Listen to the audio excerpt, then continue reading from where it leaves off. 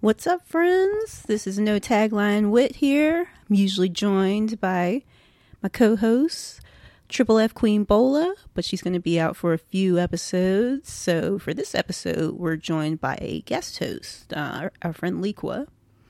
And we are blurting out about so many things that we actually had to break this episode into two parts. So this first episode is our Blerd Out episode. And you can find the Blackening review in the episode next week. So enjoy the pod.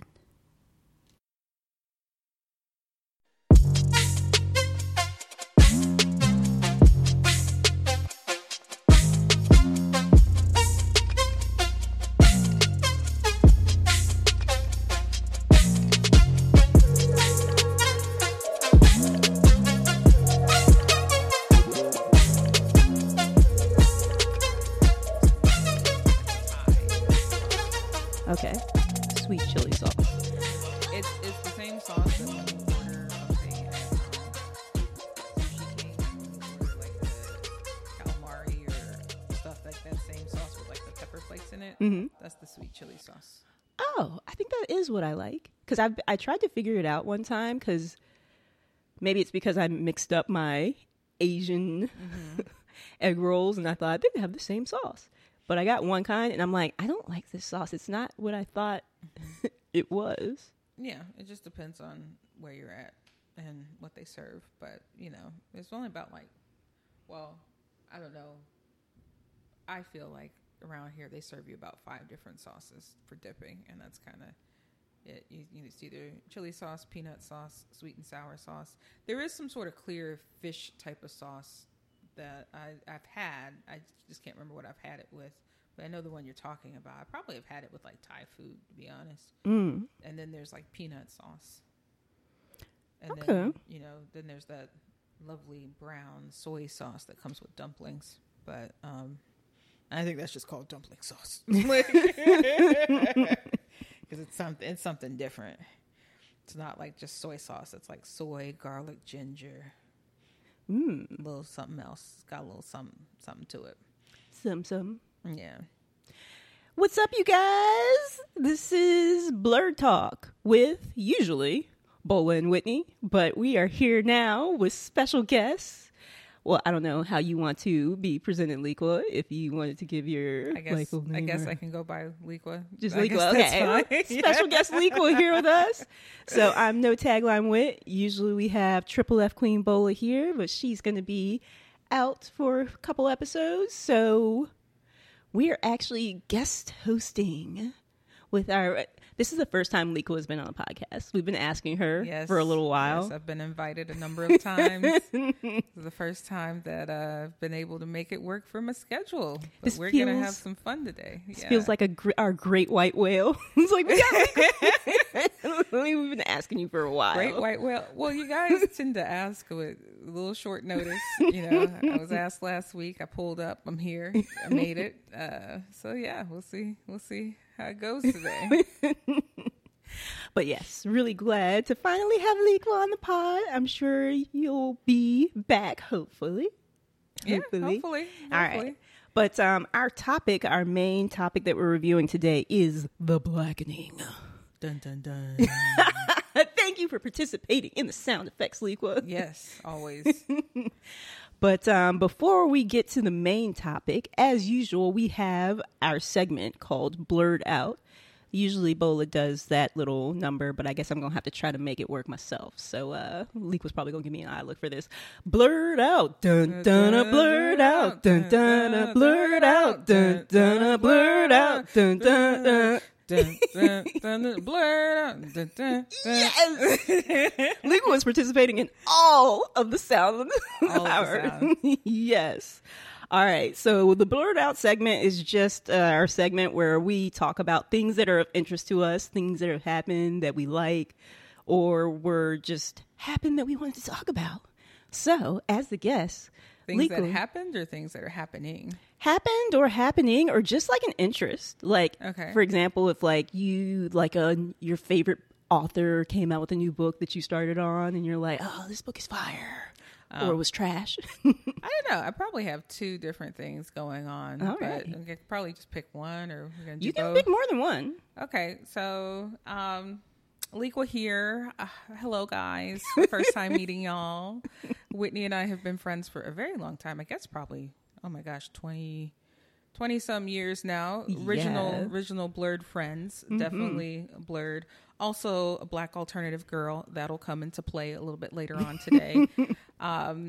But part of my blerdiness is really enjoying paranormal romance novels. And so I recently kind of got back on a kick of like rereading all of my Cressley Cole books, just because I just felt like it one day. I think she's got about 18 books in a series. Oh, wow. And she took like a 5-year break from like 2017 to 2022. And I haven't read the book that was released in 2022 yet, because to be quite honest, the last book in 2017 was a little disappointing. So I'm like, I don't know. She's disappointing me. She's not really delivering like she used to. But, you know, I'm rereading all of the books. And I think, you know, I have one more book to reread, and then I'm going to reread the one that came out in 2022. So I had already been planning on doing this anyway. But lo and behold, this week, her Facebook page became active again. Oh. And she just announced that she's dropping 2 new books. So she's dropping a novella in the end of this year in 2023. And then she's dropping a full-length book in the end of 2024. And basically, the way romance novels work is that there's certain convictions of the genre, right? So there always have to be 2 characters. They always have to meet. They have to be at odds with one another in the beginning. They have to overcome some sort of obstacle, and then they have to fall in love, and the novel has to end happily. That is the framework. Now, you can take this framework and you can put it wherever you want. You can put it in space. You can add vampires. You can add aliens. You can add witches. You can put it back in time. You can put it in Europe. You can put it in Viking eras. But the book has to go that way. And so there's standalone books, and then there's series. And basically the way a series works is that there's typically a group of characters that are introduced in the first book. Either they're related or they're friends. And so then the love story focuses on 2 people. But then in the next book, what happens is that one of the characters from the previous book, they get their own love story. Okay. And you kind of just go through until you get to the end of the series, and everyone has their own happily ever after. Like Bridgerton? Yes, Bridgerton was a romance novel series, and it just followed their. I've read all those because I also like the historicals, and you know, in my opinion, I think the books are better than the show. Oh, yeah, really? As a romance novel fan, I think the books are better. I think they've made some changes in the show that as a book fan, I don't quite agree with. I feel like the character Eloise that is on like the TV show is really the character Hyacinth from the books. Oh. and that doesn't quite sit right with me. I also don't really care for like what they did with Marina Thompson's character, because her character, she's like the black girl from the one that they thought was pregnant, that was trying to trap Colin Bridgerton. Oh, yeah. Yeah. In the books, she actually is Eloise's husband's first wife. So it's you know, they've kind of have mixed and mashed some things up with like the character storylines that I don't quite care for. And, you know, they also took out like some really great scenes, particularly in the second season. Oh. Like, I think all the race mixing stuff is really great. Like, I really like all of that because, you know, in your imagination, people can be whatever you imagine them to be. It doesn't matter how the author describes them. So I think that's cool. And I think the visual representations are really awesome. But what I don't care for is like how they take away some of the really good stuff from the books just to kind of make it a little bit more sensationalized and palatable for TV. But, you know, that's the game. That's how it goes, you know. But yeah, you know, if you feel like a good, you know, role in the paranormal romance novel, you know, Cressley Cole's good. You know, she's my favorite out of all the paranormal romance authors so far. So is she mainly, that's her main vehicle is Facebook? to communicate with like fans? Yeah. Yes. You know, a lot of book authors, man, a lot of the older ones, they don't do all that Twitter and TikTok and Instagram. Nah, and the thing is, she doesn't even run the Facebook. Her assistant runs it because her assistant puts her name at the end of the post in brackets. But that's how they do it. It's funny to me because I'm like thinking from almost like a marketing standpoint when you're like, you said her name is Cressley Cole. Cressley Cole. I'm like, and you're like, her Facebook page became active again. I'm like, oh, that's something you don't want to have. And it's like, oh, it's been years and it's active again. Yes. She started posting again, and it's like, okay, she's like, oh, and I have some announcements, and everyone, because, you know, book fans are like this. Like, I think, you know, people think about fandom in different ways, but like, you know, I've been reading her, I don't even know, like a friend put me on to her like maybe 10 or 12 years ago. And with books, you know, they come out, you're lucky if you get one book a year from an author. True. And, you know, the hardback typically comes out first. So I've been reading her since I think before I even had a Kindle.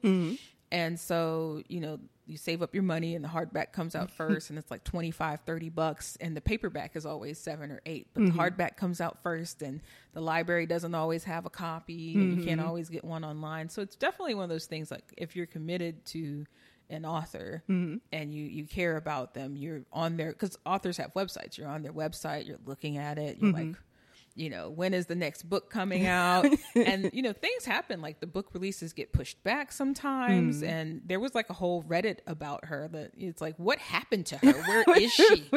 We heard she had Lyme disease and now we haven't heard anything from her. Oh, like, snap. But that was like 5 years ago. That is a nightmare for a fan. Like, oh no, like, what happened to her? So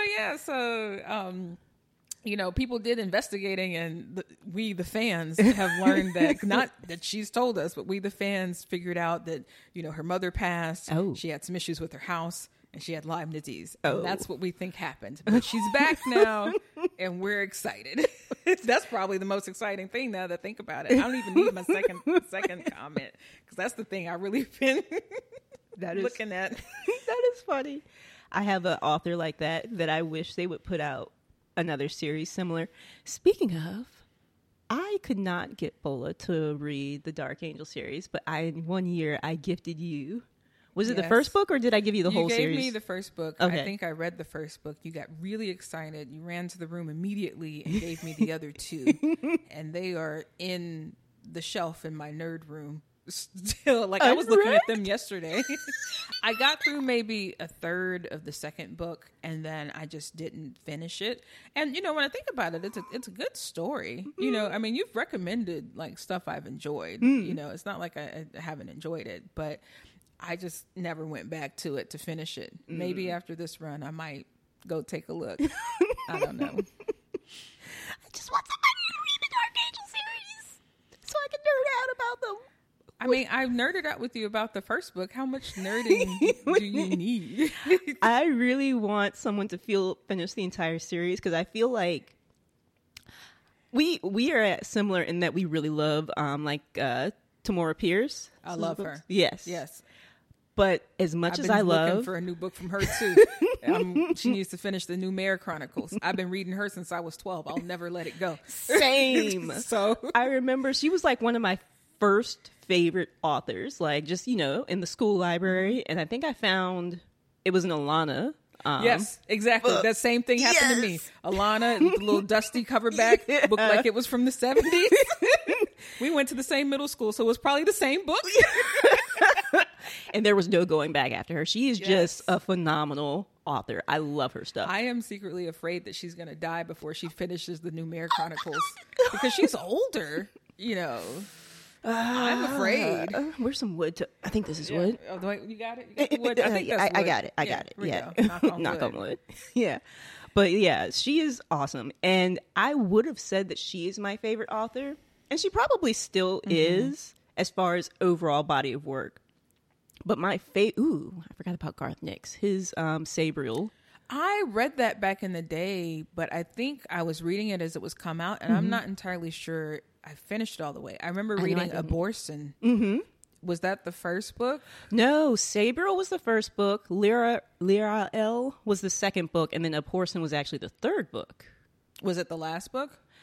I feel like there might be one more. It could be the last book, though. I actually need to look into it because I feel, you know how sometimes I people... really enjoyed the concept. Like, I read those books at least 10 or 15 years ago. Yeah. Well, longer, I think, because I'm older than I think I am.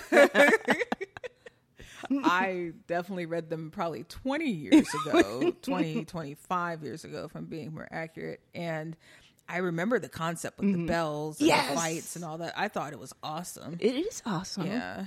That reminds me, I don't think I've ever told Bola about that. I should suggest that to her as a fantasy series that she might enjoy. Yeah, I have fond memories. I couldn't tell you a lot of the details, but I remember really enjoying it. It's been a while. Yeah. But I really like that series. But as far as my favorite series ever, I think it's actually the Dark Angel series. Like the world building, the story arc. I'm not going to give any spoilers since you haven't finished reading them. I think what made it hard for me is that I read a lot of books with a lot of violence in them all the time. You know, like that Cressley Cole series that I love so much. Like, there's a lot of violence in it. You know, it's vampires becoming paired with witches, and you know, all these immortal beings. They're at war with, because in the background of the paranormal series, this particular series, there's a great war going on. So there's all these different factions and alliances and political intrigues, and these characters aligning with these characters. But you know, there's also like, I mean, there's sex in it. It's a romance novel. There's sex, but I've been reading romance novels since I was 12. So to be honest, I skip over the sex scenes. I don't even, they do nothing for me. Because you know, every romance novel has the same formula, and if you're familiar enough with the formula, like I don't care about that. Flip 5-10 pages back to the plot, back to the war. It's funny you say that because I feel the same. Have you ever read any of the Laurel K. Hamilton? The Anita Blake. Yeah. Remember you put me on to them, and that's right. That's how we became. Isn't that the book that I was reading when we became friends? Was it something else? Well, I think you were reading it. I didn't read those books until maybe 2 or 3 years ago, though. But you saw, is that the one? Because you tell a story like you saw a cover and you're like, we'll probably be friends. I don't know. It probably was. You used to read all the time, and I was like, all right, I'll let her do her thing. It's like chemistry class or something. Your nose was always in a book. I was like, all right, whatever. But yeah, no, her stuff, like the Anita Blake series, I really enjoyed it to a point. But then I stopped reading because either they got really sexy or really violent, or just it felt like a completely different world or completely different characters. Like for me, if a character stops feeling like that character and they're making decisions and things that don't feel like it's the character, to me it starts to feel like, because you know, let's be realistic, authors can't always author their own books 100%, right?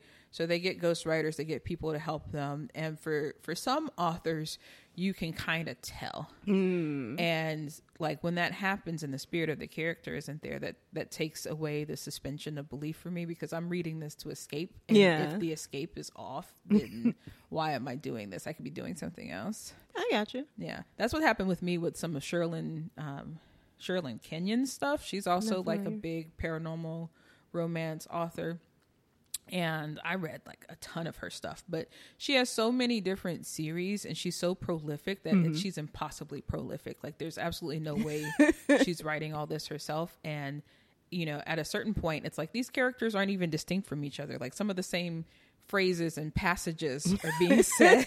And it's like all of these men can't all possibly be the biggest, baddest man walking. Like I know they're all powerful men and they're all desirable, but they can't all be the baddest thing all the time. You know, like it just gets weird after a certain point. That's why I like Cressley Cole's stuff so much, because all of the characters feel like distinct different people. They talk differently. They have different mannerisms, you know, and the words that they use to describe like their life experiences are all different. It's not the same cadence or the same tone in every character. And I think a lot of authors kind of, I don't know, maybe because I'm a therapist and I know that people are different on so many dimensions, that like if you're writing something and it feels like I'm looking at the same thing over and over again, I can tell, and it irks me because it's like there's not enough nuances in this. This is not a full person that you're writing about. Like, is this character even real in your mind, or are you just writing about a ghost? Like, what are you doing? I like that. But yeah, I think I had the same issue with the Anita Blake series as you. I loved them starting out. Yeah, but then I think it was Narcissus in Chains. I didn't finish that book. It was a thick hardback book. I was so, and I bought it as a hardback because I was that excited. It was like new Anita Blake, and it was so much sex. That's what it was. It was too much sex. It's like, because wasn't the character not sexual at first? I mean, she was, but she wasn't like super duper. Yeah. Like, it's like it was taking over her mind and she couldn't think anymore. It's like she became like a nympho or something, or a succubus. It was very strange. It was. And it's like, I enjoyed like the plot and like the different conflicts and stuff and the big bads that would come up in the stories. But by Narcissus in Chains, there was like 30 pages worth of sex. And That's I'm like, too much sex.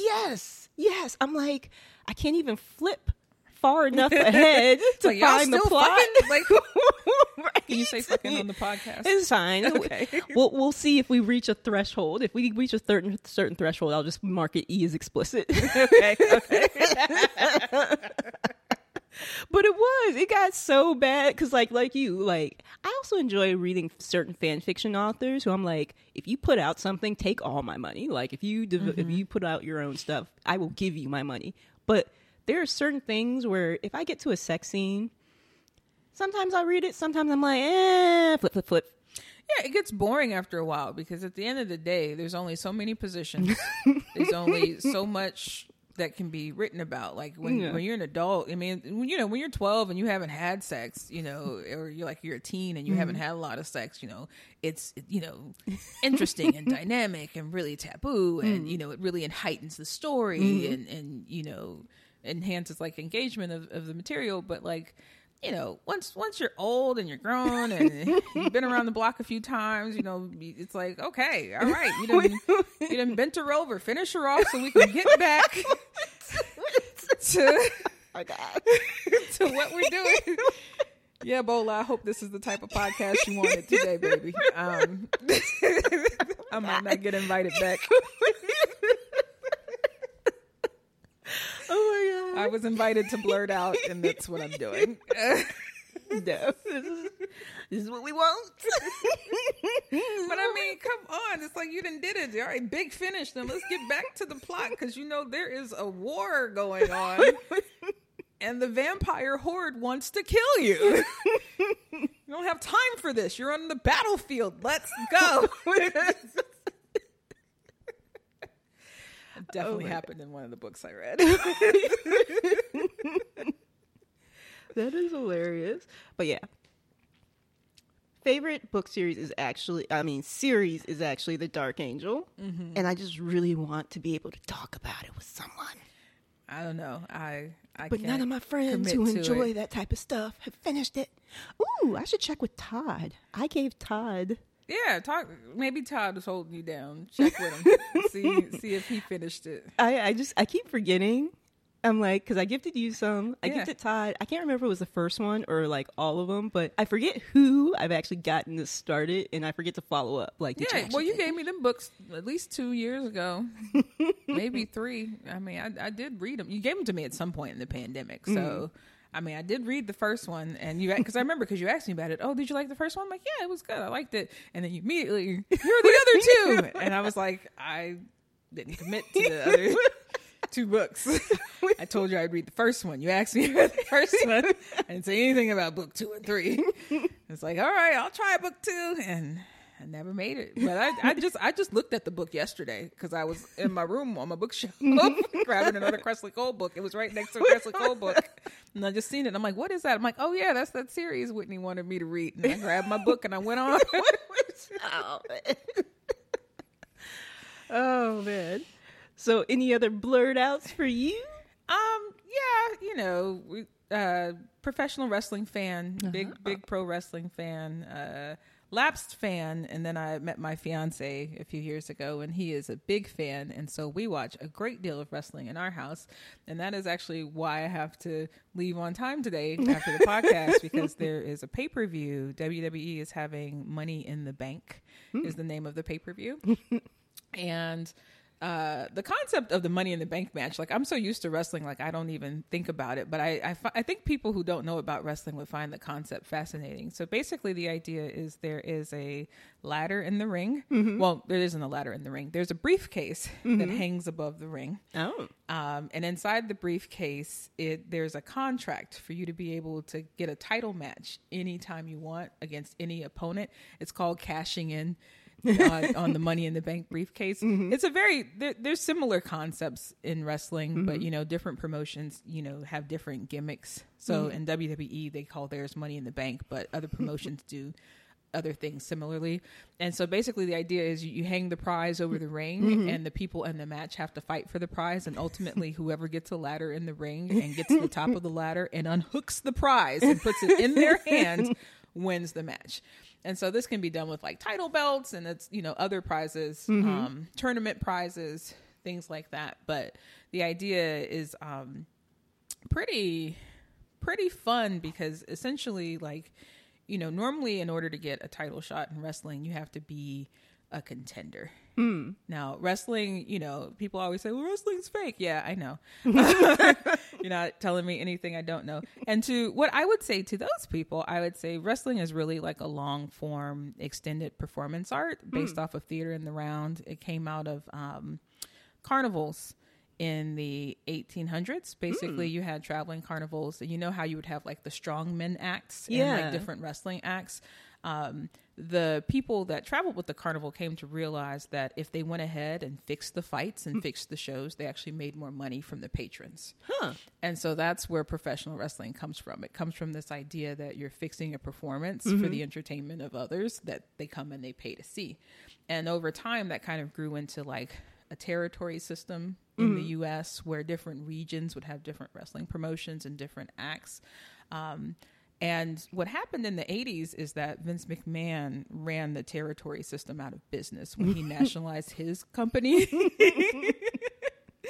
And so what a lot of people remember in the 90s is they remember WWE versus WCW. And basically, those were the only two national wrestling promotions that existed at the time. Yeah. And by national, I just mean that they were on TV nationally that everyone could see, because there's still smaller promotions that exist. There's still indie promotions that exist. But when you talk about pro wrestling, most people think WWE, WCW, because that's what they've been exposed to. Does WCW still exist? No, WCW, Vince McMahon ran WCW out of business 20 years ago. During what was called the Monday Night Wars. And he bought that company. Yeah. And he had a monopoly on the business until about 4 years ago, when there was a challenger brand that came out called AEW. It stands for All Elite Wrestling. And they have shows on TBS and TNT, and they partner with Warner Media. And so we watch all of the wrestling. Like, we watch WWE, we watch AEW. We watch some Mexican promotions like AAA. We don't really watch CMLL because they're broadcast out of Mexico. It's hard to get a feed in the US. So we do watch some of their stuff when we can.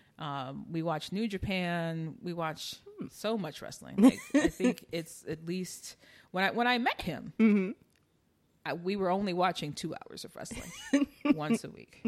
That's it, on Wednesdays. We were watching AEW Dynamite because at the time, WWE didn't have very strong programming. What happened about a year ago this summer is that Vince McMahon was forced to retire, and his son-in-law became in charge of the creative in the company. And in wrestling, the person in charge of creative is the person who writes the show. Because wrestling at the end of the day is a weekly live show. And each wrestler is playing a character. And each match is basically its own story that may contribute to the overall show, or it may contribute to a long form show, typically building up in between pay-per-views, which could be anywhere between 1 to 3 months. So telling these long form stories. And so, his son-in-law is an old wrestler named Triple H. He doesn't wrestle anymore. He was huge in the Attitude Era. It's Triple H. Yeah, Triple H is Vince McMahon's son-in-law. Oh, yeah, snap. he actually married Stephanie McMahon for real. They have 3 daughters. Wow. Yeah, yeah. Like they were married on TV, but they're also married in real life. They've been married for like 20, 25 years, something like that. Wow. Yeah. So Triple H is in charge of WWE now, more or less.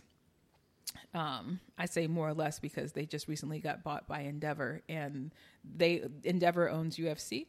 And so basically when Endeavor bought WWE, they put Vince McMahon back in charge despite his sex scandal. Oh. But he's like nominatively in charge. But if you know wrestling really well, you can kind of see where Vince is in the product, and you can kind of see where Triple H is in the product. And it's kind of like a weird thing, but still enjoyable for now. But I think if it becomes unenjoyable, maybe we can cut out 5 hours of wrestling because it's 3 hours of wrestling on Mondays. I work late on Tuesdays, so I don't have to watch 2 hours of wrestling on Tuesdays. 2 hours of wrestling on Wednesdays. On Thursdays, we do comedy. We watch comedy stuff. Fridays, it's 3 hours of wrestling. And then at least one Saturday a month, there is a pay-per-view that's 3 hours. And then there's some months where there's multiple pay-per-views from different promotions. AEW only does a pay-per-view once a quarter. So, but they just had a pay-per-view just this past Sunday. It was 4 hours long, 5 hours if you add the pre-show. Oh my God. So, you know, some months it can be insane. Like there was one August where there were 6 pay-per-views, and I just had to tell them, I was like, I can't do this. Like we have to watch something else. And the way we balance it out in our household is that I love period pieces. So we watch a lot of period pieces. Period pieces, whodunits, masterpiece theater. He has seen all of Downton Abbey. He has favorite characters. He likes to pretend he wasn't into it. He was into it. He has very strong opinions about characters. He has very strong opinions about how they let Lady Sybil die. He felt very strongly about that. The fact that they did not take him to the hospital. He felt the type of way. He complained about that for 20 minutes. You know, we've watched like, you know, Paul Dark, and he watches Bridgerton with me, and we just watched like the Queen Charlotte Bridgerton. He felt very strongly about that as well. He what he doesn't like is when male characters in these shows have these secrets, and if they just tell the woman what's going on, they can resolve the problem, but they spend all this time hiding it. And he doesn't care for that. And anytime he sees it, it drives him nuts. And it just drives him nuts. And he just sits there. He'll sit there on the couch. Why won't he just tell her? Just tell her what's going on. Constantly throughout the whole show. He felt that way the first season of Bridgerton. You know, and the thing about it is, you know, I think that came out in December or something like that. I think he was staying with me that weekend. And I said, hey, babe, you know, there's this show. I've been waiting for it to come on. Is it okay if we watch a couple hours? Like, we don't have to watch the whole 6 hours, but, you know, I really want to watch a couple just so I can talk with my friends about it. And he was like, yeah. And so after about maybe 3 hours, I go to cut it off. I'm like, oh, okay, you know, I can cut it off. We can watch something else. He's like, nah. I got to see what's going on with the Duke. He's like, I need to see what's going on. Hook, line, sinker. He felt the type of way about the Duke. He was like, why won't he just tell her what he went through? Like, why won't he just tell her? And I'm like, are you sure, baby? He's like, no. He's like, I'm not leaving till I know what's going on with the Duke. And we watched the whole thing all in one day. Awesome. Yeah, life's about balance. So in our house, it's pro wrestling and period pieces, and our wedding is Wild English Garden plus pro wrestling. That's the theme. 1/2 period piece, 1/2 pro wrestling. And people can wear period piece attire, they can wear semi-formal attire, and I've told some people they can bring title belts. So we're going to see what happens. It's going to be awesome. Yeah, if we can just get there. You gonna get there. I have never seen anyone's wedding so planned, so like optimally planned, and by one person. Like Liqua is a freaking, it blows your mind. Like, this is who you want planning things for you. She is. I think at one point I've referred to you as Machiavellian. Machiavelli. Yeah, you've called me that a couple times over the years. Yeah. Luke was got that the long play. Yeah. I like long-term stories, long-term planning, long-term thoughts. I got with him the first date. I knew I was going to marry him. I'm like, I got to trap this dude. What I got to do? Like, I know what I'm going to do. I'm going to make meatloaf every Wednesday. I'm going to rub his beard. I'm going to gas him up. Make it so he don't even want to look at another girl. Trap him. You gotta at a certain point, you just gotta draw a line in the sand. This is it. I'm done. He's mine. He'll figure it out. I'll give him some time. I love it. My favorite ship. My favorite real life ship. You were shipping us before we even went on our second date. I was thinking about that not too long ago. Because for those of y'all who don't know, which I guess none of y'all do because I haven't been here before, but Whitney actually Whitney and I went to the same high school, but she went to the technical center. And my fiance, Kenny, also, he went to a different high school, but he knew her through the technical center. So we met online. I was swiping through his profile online, and I seen him. I thought he was cool. I had been talking with him for 3 days. So, we were thinking about meeting up. So I texted the girls like, hey, this is the guy I'm talking to right now. I think I'm going to go out with him. And Whitney goes, oh my God, Kenny, I know Kenny. He's awesome. And I'm like, okay, this is a good sign. This is a good sign. And then it come to find out our good friend Julian also knew Kenny through ECPI? School. Yeah, ECPI. They'd taken classes together. And I think the day before my first date with him, I had dinner with Julian, and Julian figured out who he was. I wouldn't tell him his name or anything like that, but Julian figured out who he was, and then immediately did like a background check on him and looked him up and made sure he was good. Then he gave his sign of approval, and I was like, okay, well, these are two of my closest friends, people's opinions I value really high. They think this is a good idea. All right, I'm gonna go ahead and move forward. And now you guys are in the wedding, so it comes full circle. Like sometimes you just gotta listen to your friends.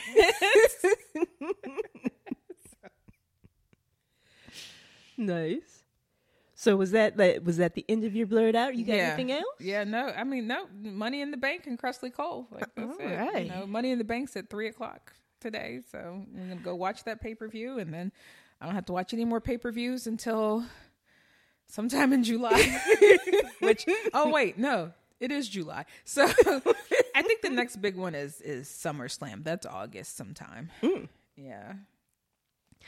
But that is awesome. All right, let's see. What was I? Oh, I had. I can't remember if I talked about it, but I am blurting out about Yellow Jackets. I don't know if you heard of that. I think I saw a commercial, maybe. Yeah, it's a Showtime show. They just had the end of their second season, but I just started watching it like a few weeks ago. I watch shows with my mom when we have our family. We do family dinners Wednesdays and Sundays. And after my brother and his family have gone home, because nephews are 4 and 6, and a lot of things we like to watch cannot be watched by 4 and 6-year-olds, or should not be watched by 4 and 6-year-olds. We start watching whatever we've decided is our mother-daughter watch thing. So we finished Vikings. That was awesome. We just finished season 2 of Yellow Jackets. That show is so good. Actually, you should watch it, Liqua. I don't have Showtime. Oh, okay. And we're not buying no more streaming services in my house. We have Apple TV Plus. I have no idea why. You should check out, what was it that I just finished watching? Ted Lasso, just finished. That show's amazing. I don't want to watch it mainly because I have a couple of people at work that tell me that I remind them of the black lady therapist on the show, and something about that's not rubbing me right. So she was a favorite character of mine, though. I could see some of it, not exactly, but being excellent at her job. I see that in you. Yeah, I see it. Yeah, but I think you would like it. It's such a really good feel good show, and it's awesome all the way through. And it just ended 3 seasons, and I also like the fact that they didn't drag it out until it started getting bad. Yeah, I think the way they tell stories on like Masterpiece Theater Mm-hmm. and stuff like that is, very British most of the time. And the idea is like, I had to learn this when I first started really getting into it. In America, we have seasons of Mm-hmm. shows.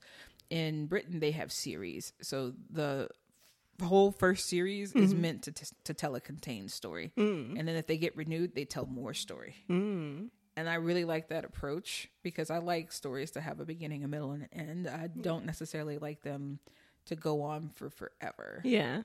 Like, even in pro wrestling, with it being like a long form story arc that, has no ending because they have a show every week, the different stories within the show get wrapped up and then they tell new stories. They don't do the same thing over and over and over again or just the same, like how soap operas go for forever.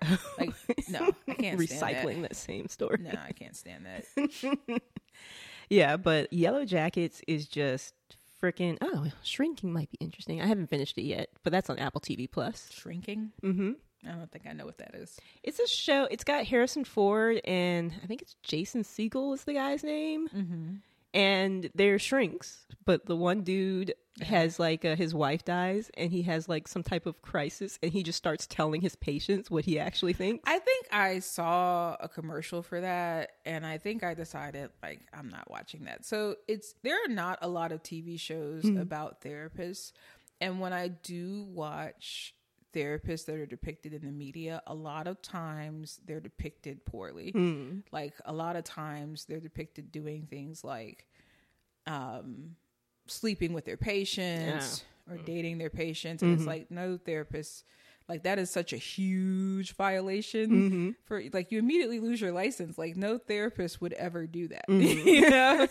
Or socializing, becoming friends with their patients. It's like no, the biggest slap on the wrist, like you immediately like lose your livelihood like upon it being reported. Like it's so not a thing. And or they'll oh, the therapist can read my mind, my therapist has superpowers. It's like no, that's not what we do. Like we're not a magic wand. And so like a lot of depictions of it, because like I saw a commercial, he's like telling his patient what he thinks, and it's just his behavior is just so inappropriate. It's just like no, like I can't. Like I'm not gonna be okay watching this. Gotcha. Like, Gotcha. absolutely not. And honestly, this is very random, but Kitty and I are watching Rick and Morty, which I actually really enjoy. Really? A lot of women I know don't enjoy Rick and Morty because it's disgusting. Like, there are aspects to it that are very disgusting. I'm not gonna lie. But what I like about it is a lot of the sci-fi, but I also like the family dynamics and how the family dynamics are depicted on the show. And I think we're in, I don't know if it's season 3 or season 4 right now, but we just recently watched the Pickle Rick episode recently. And if anyone watches Rick and Morty, they'll know the Pickle Rick episode. It's like one of the most favorite episodes. Basically, there's this mad scientist character. He turns himself into a pickle to avoid family therapy. But his daughter realizes that that's what he did, and she takes the human return serum away from him and goes to therapy and leaves him as a pickle. And then he has to engineer arms and legs from himself. So first he does it with like a cockroach, then he does it with like rats, because if he doesn't get the serum within himself in about an hour, he's gonna die. So basically he's fighting his way to family therapy as a pickle.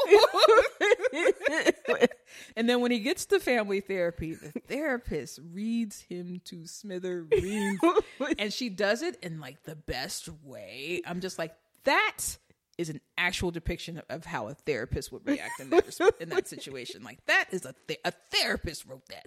That was right. So sometimes people get it right, and the Pickle Rick episode of Rick and Morty did a good job. I mean, being that I like stuff like, Steven Universe, I can see why I like that anyway. But like, love Steven Universe. I watched Adventure Time and loved Adventure Time. Their world building I thought was like really great, and the kind of like, I don't know, just something about it was awesome. I never had an interest in Rick and Morty. I didn't really know what it was about either. Honestly, I never had an interest in Rick and Morty. I always thought of it as kind of like a dude show. And honestly, the people that were always telling me to watch it were like typically white dudes. And with white dude nerds, You have to be really careful which of their recommendations you follow because like there can be like misogyny or like you know, bad depictions of race, you know, just like sexism, like there just be all kinds of problems in the stuff that they are like, oh, I love this. This is so great. This is so awesome. Like you can feel like not represented and stuff like that. But I mean, for me, just as someone who really enjoys sci-fi, like it's just interesting. I find it really interesting. And basically the reason we ended up watching it from the beginning is, I think this was around Mother's Day. I think season 6 might have dropped on HBO Max. And he was watching it, and I was like setting up Mother's Day, and I was on the phone with my brother and stuff like that. But I caught like different snippets of the episodes, you know, cleaning the kitchen. I was like, oh, this is interesting. And so then I just sat down and watched a couple with him, and I was like, oh, don't watch this without me. And so then we, you know, finished up season 6, and I was like, okay, I kind of understand, because, you know, I'll go and I'll Wikipedia and stuff like that. I'm like, okay, I kind of understand what's going on, but what? Because, you know, there was like some cloning happening, and it's like, oh, so-and-so's a clone of such and such, and they all know. And I'm like, what do you mean? And so then it's like, you know what, maybe we should just go back and watch it from the beginning so I can fully appreciate all of it and understand all of it and what's going on.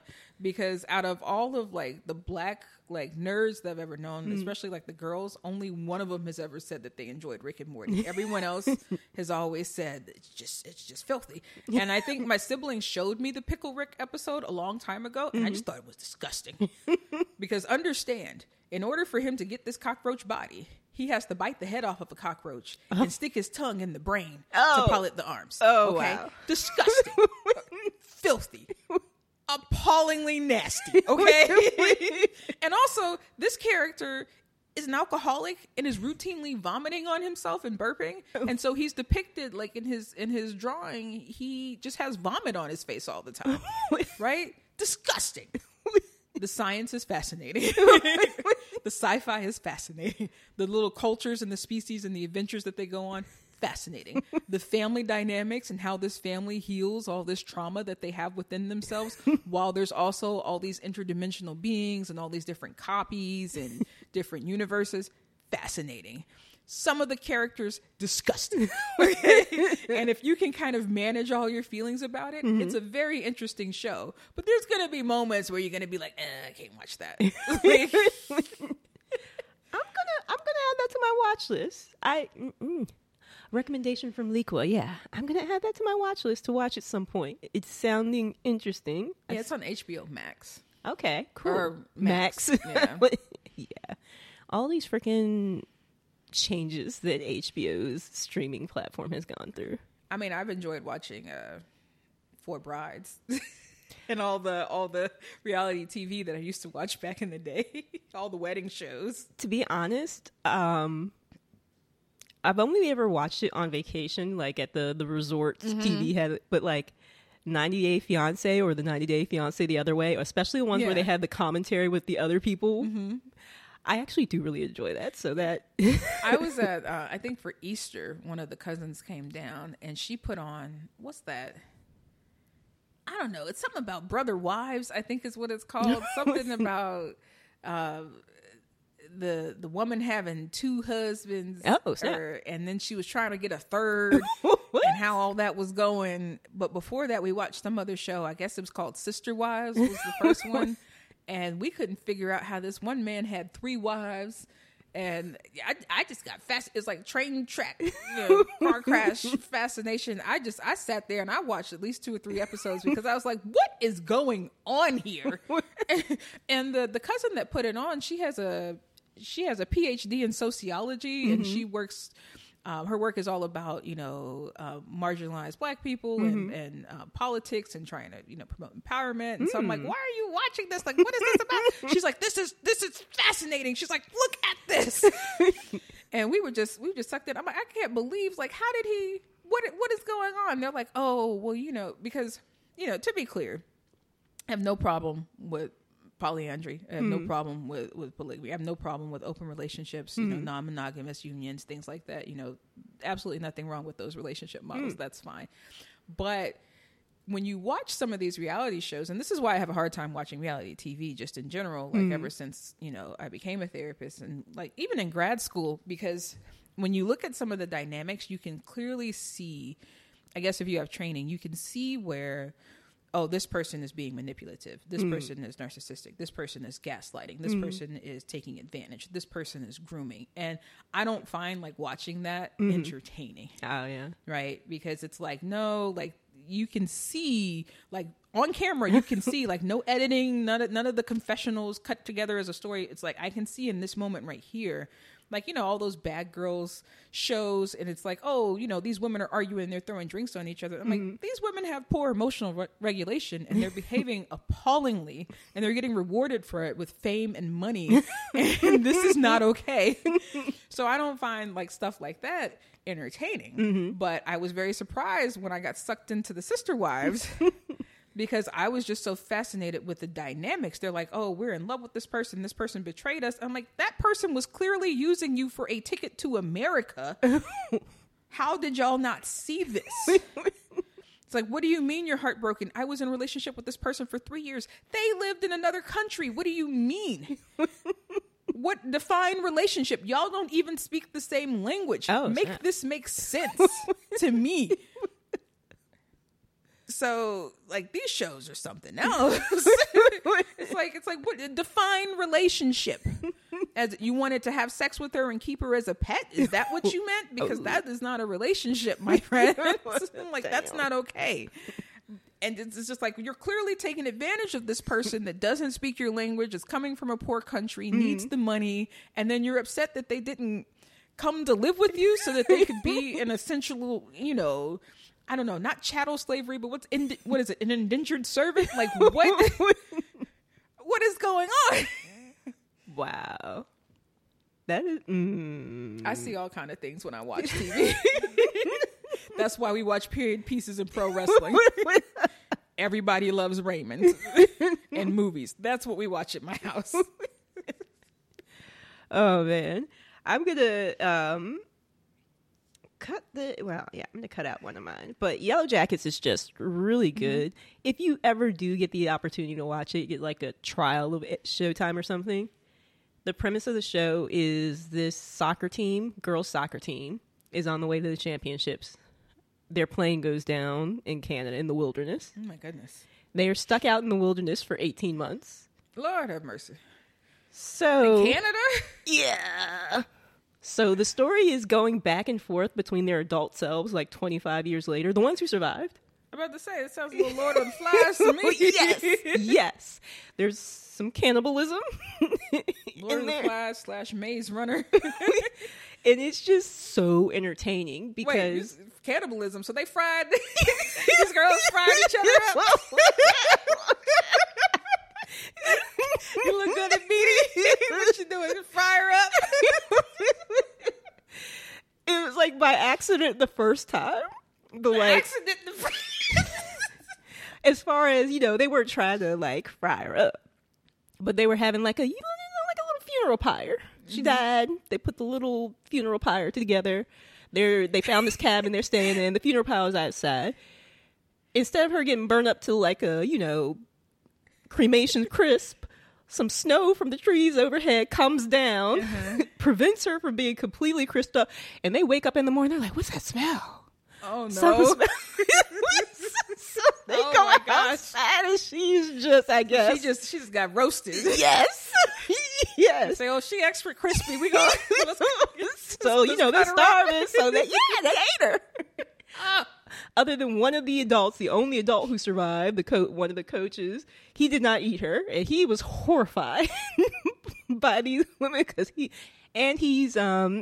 gay. So he's like having these flashbacks of talking to his partner and about what happened if he didn't get on the plane. He's like, yeah, these girls are just vicious. And so seeing these girls eat these... I absolutely believe that these high school girls fried each other up and ate them. I absolutely believe this. But it is so entertaining. Like Christina Ricci's character, her name is Misty. Like her. Yes. She's the best character on the show. She's like the kind of an outcast. She's really super nerdy, but when they get out in the wilderness... all of her little nerdiness, like knowing all this different random stuff actually helps them to survive, which is part of the reason why they were out there so long, because she found the little box. And because she heard some of the people walking by saying, I don't know what we'd do if Misty weren't here. She's such an outcast. And she was like, in her head, I guess, is just like, oh, now they like me. Now I'm useful. So she destroys the little thing, the black box or whatever. But she just does all these things. Misty is, what did they say at one point? A closer. Like, stuff pops off, like, in their adult lives. So they're going back and forth between what happened then and them 25 years later with Christina Ricci playing the adult version of Misty. And this reporter who's trying to find out stuff from them, one of the people get kidnapped. Misty got cameras set up in one of the girls' apartments or whatever. Like, it's not an apartment, it's like a home, just to keep an eye on people. Misty is finding shit out. That sounds crazy. Yes, she is legit crazy. If we ever get Showtime, I'll put it on my list. You would love it, but she is just so entertaining because then she just go and she just be out here. She didn't kill the reporter lady, and they're like, when they finally all come together near the end of season 2, they're like, "Oh, you don't have to worry about so and so. I took care of it." They're like, "What do you mean you took care of it?" Lord have mercy. And one of the girls kills her lover by accident because she thinks that he's blackmailing her and has done all this stuff. It wasn't him. It was actually her husband who did it, who was trying to blackmail her friends because they had money. So she kills him by accident. Is this all white ladies? Yes, except for one of the main characters is a black lady. She looks like she probably could be mixed though. But it's just entertaining because she's like, they find the body and she's like, did you bury him 6 feet under like I told you? She's like, I knew I should have did it myself. And I'm like, this is the stuff that entertains me. I love Christina Ricci. First of all, if I'm murdering somebody, I don't see me digging no hole. Like I don't see me digging no 6 foot deep hole. I don't see it. Yeah, the person they asked to do it is probably also not the best person to ensure that they followed all of the instructions. Yeah, I mean, like, they're gonna be in a shallow grave in the woods. Like that's probably it. what she did. Like Natalie's that's probably character. how all the murders get caught because 6 like, feet. That's too much exercise. Too much work. Like, when was the last time you dug a hole? I don't even like digging my car out of the snow. This is just not gonna happen. Yeah. But yeah, being that you like Christina Ricci, like, check, if you get the opportunity, check out Yellow Jackets. So good. So good. Yeah, you guys just got to check that out. It's amazing. I can't wait until they have whatever the 3rd season is going to be, but it's just an awesome show with great character. Well, especially Misty, Christina Ricci, phenomenal. Yeah, she's always been good. Yeah. You're right about that. She is also always awesome.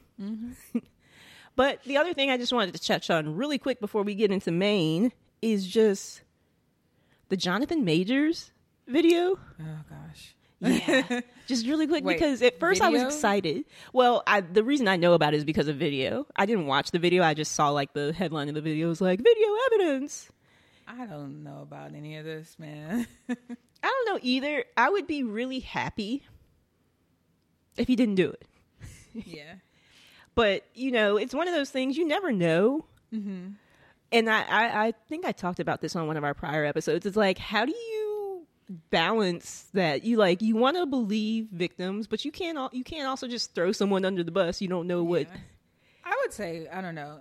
I probably have a very twisted perspective about it just based off of work. So I've worked with a lot of people who've suffered domestic violence. And oftentimes domestic violence is 2 ways, right? So, there may be the person who's like, for lack of a better term, getting beat up the most. But a lot of times that person beats the other person up. Now, this isn't like 100% like all the time, but there very much is this kind of mutual abuse that happens because these are very toxic, unsafe, unhealthy relationships that can be mutually toxic both ways. And there's different levels. Like, there's all different types of abuse. There's verbal abuse, there's emotional abuse, there's physical abuse, sexual abuse.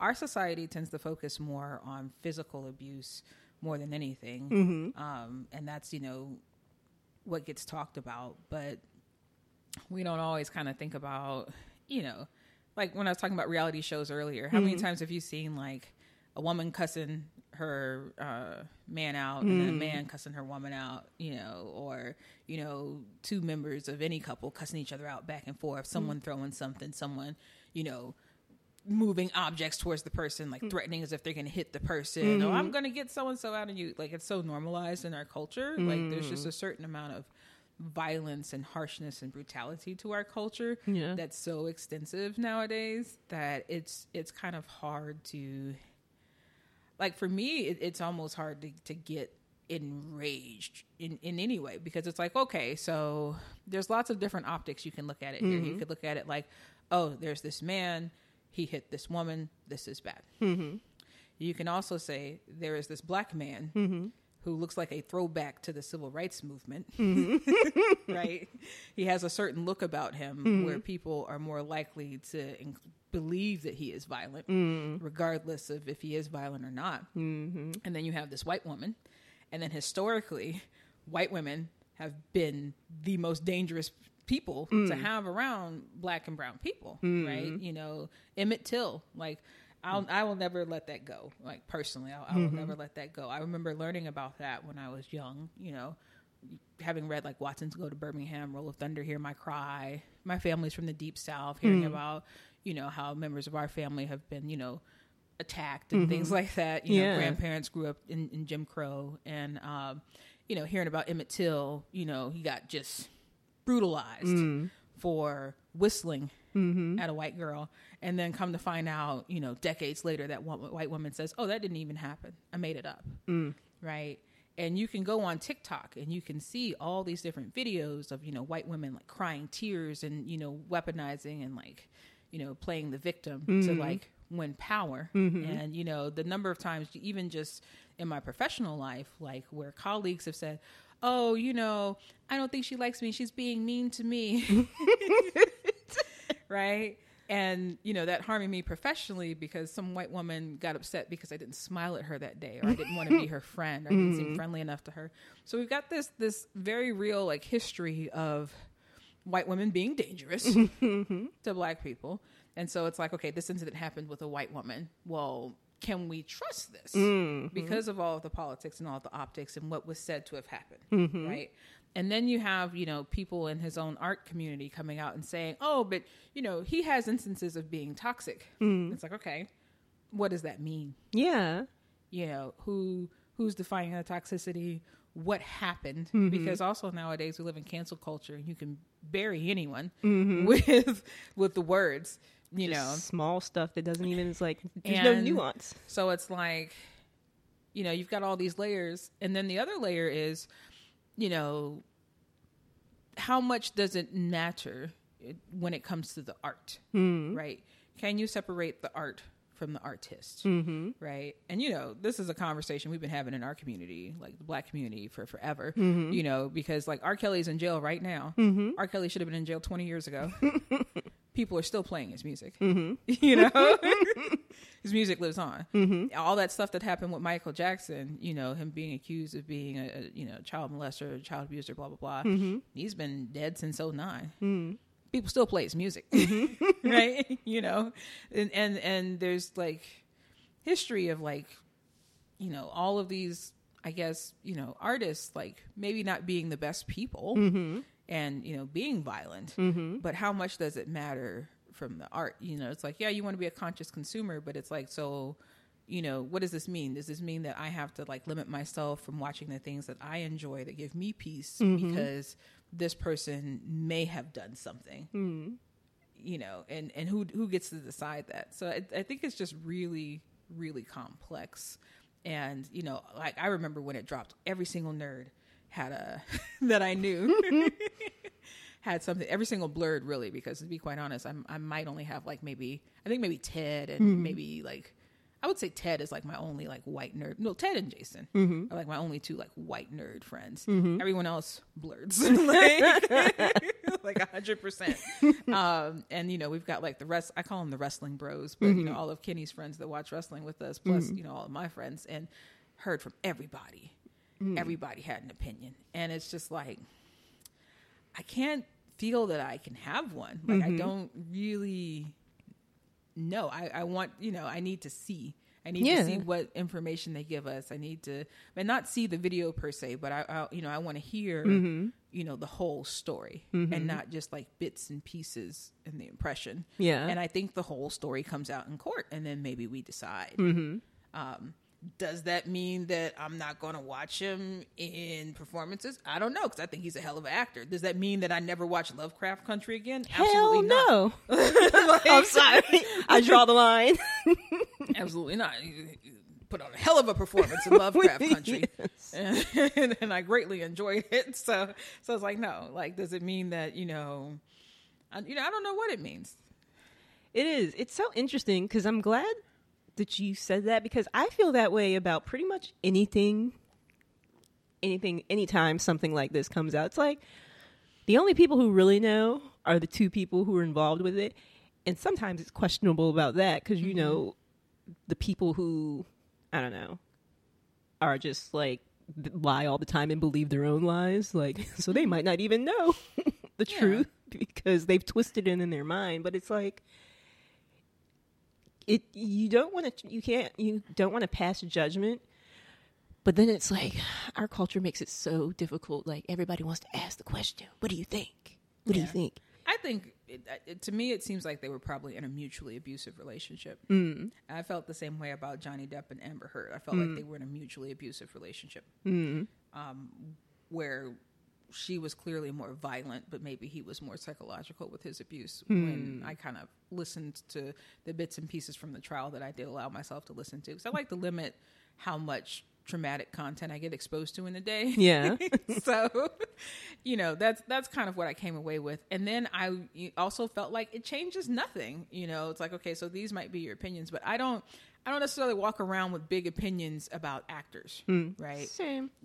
But then again, it could be I'm not that into, like I like movies. Movies are a big deal, but I might not get super attached to actors. I can tell you right now, like I'm much more attached to like comedians that I follow, and much more attached to the pro wrestlers that I follow. Now, if it came out like one of my favorite pro wrestlers beat the hell out of some girl, I'm gonna feel the type of way about it, because it's like, man, I can't support you no more.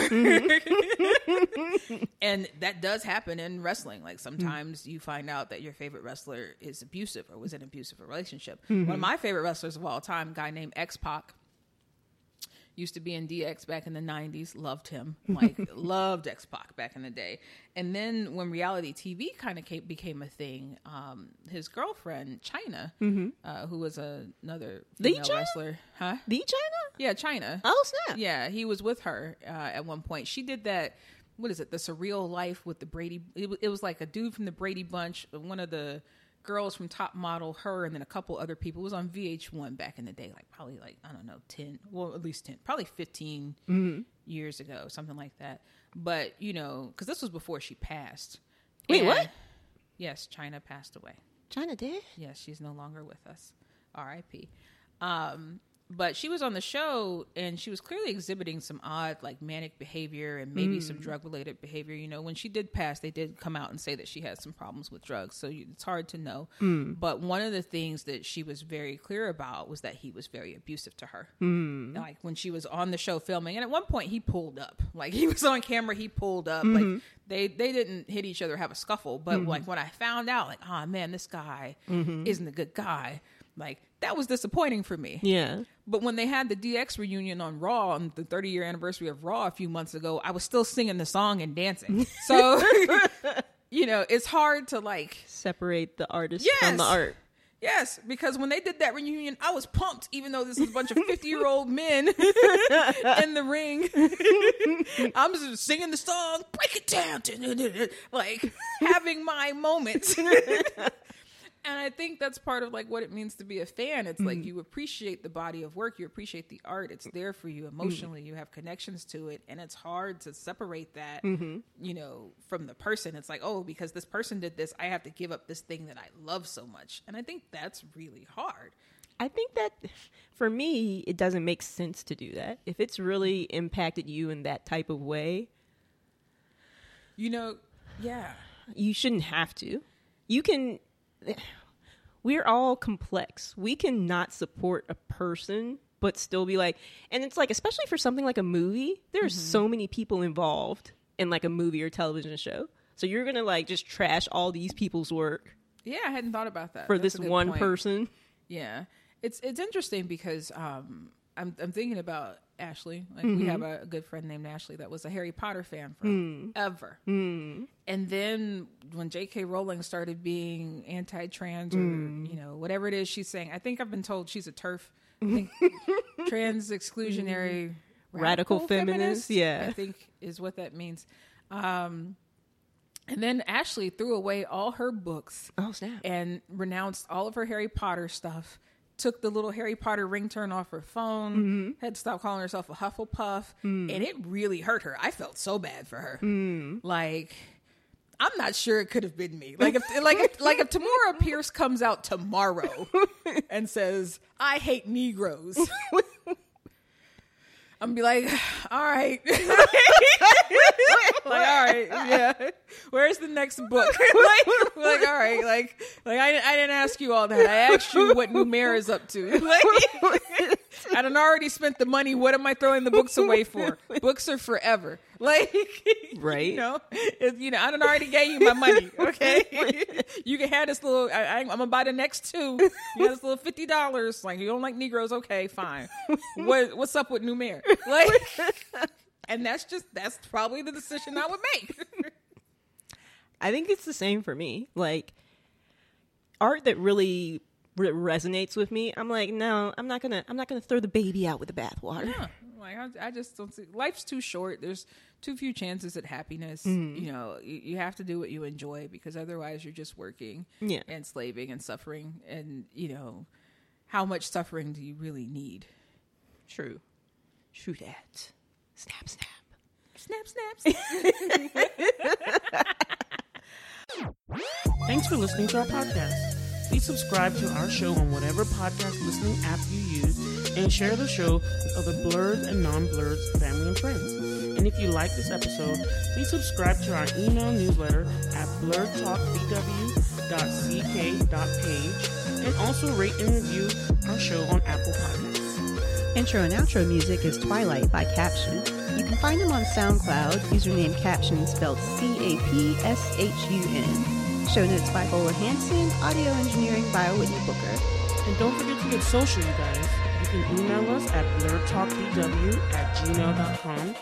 And our social media handles on Instagram, Twitter, and TikTok is at blerdtalkbw. And our YouTube channel is youtube.com/@blerdtalkbw. And we've got our individual things going on too. You can find the Triple F Queen on Instagram at Triple F Queen B as in boy. And my YouTube channel is youtube.com/@Triple F Queen B. And you can find me, Whitney, at Luminabi Studios, my company, and the email address is wit@luminabi.com, spelled WHIT @LUMENABI.com. And you can also find me on Twitter at Luminabi Studios.